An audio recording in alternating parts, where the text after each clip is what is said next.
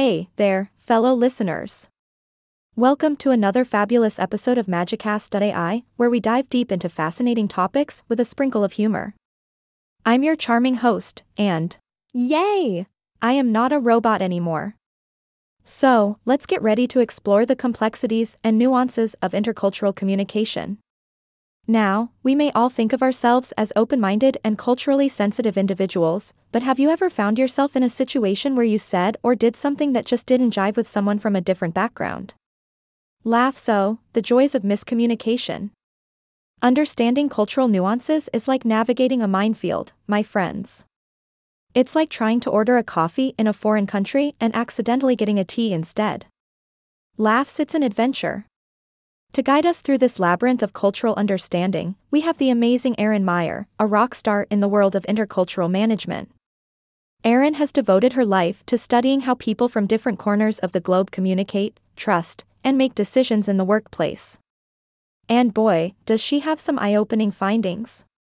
In her groundbreaking book, The Culture Map, Breaking Through the Invisible Boundaries of Global Business, Erin shares her insights and helps us make sense of this crazy world we live in. She's like our cultural GPS, showing us the shortest route to successful communication. Now, you may be wondering, why do we even need to bother about all this intercultural stuff? Well, my dear listeners, in today's globalized world, businesses are expanding their horizons and crossing borders like never before. Imagine you're a smooth-talking salesperson from New York City, sealing deals left and right. Ahaha. But then you hop on a plane to Tokyo and suddenly find yourself lost in a maze of bowing, indirect communication, and meticulous attention to etiquette. It can be a bit overwhelming. But fear not, my friends, Erin's cultural framework comes to the rescue. She helps international executives understand their own leadership preferences and compare them to the management practices of other cultures. It's like having a magical decoder ring for intercultural communication. And let's not forget the hilarious mishaps that can occur when cultures clash. Picture this, you're in a high-stakes business meeting with a client from Brazil, and they pause for a moment as if lost in thought. Now, in your culture, that might be the cue to fill the silence with your brilliant ideas. But in Brazil? Silence is golden, my friend. They're just taking a moment to soak it all in.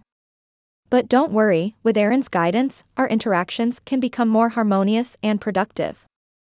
She teaches us to navigate the different levels of communication styles, from low-context to high-context cultures, and helps us decode those subtle nonverbal cues that often leave us scratching our heads. So, my fabulous listeners, it's time to embrace the complexities and nuances of intercultural communication. Let's expand our horizons, break down those invisible boundaries, and connect with people from all walks of life. After all, understanding and appreciating diversity is what makes this planet so magical. Thank you for joining me on this intercultural adventure. Stay tuned for more mind-blowing episodes of Magicast.ai. Until next time, keep laughing, keep learning, and keep spreading the magic of cultural understanding. Take care, my friends. Laughs.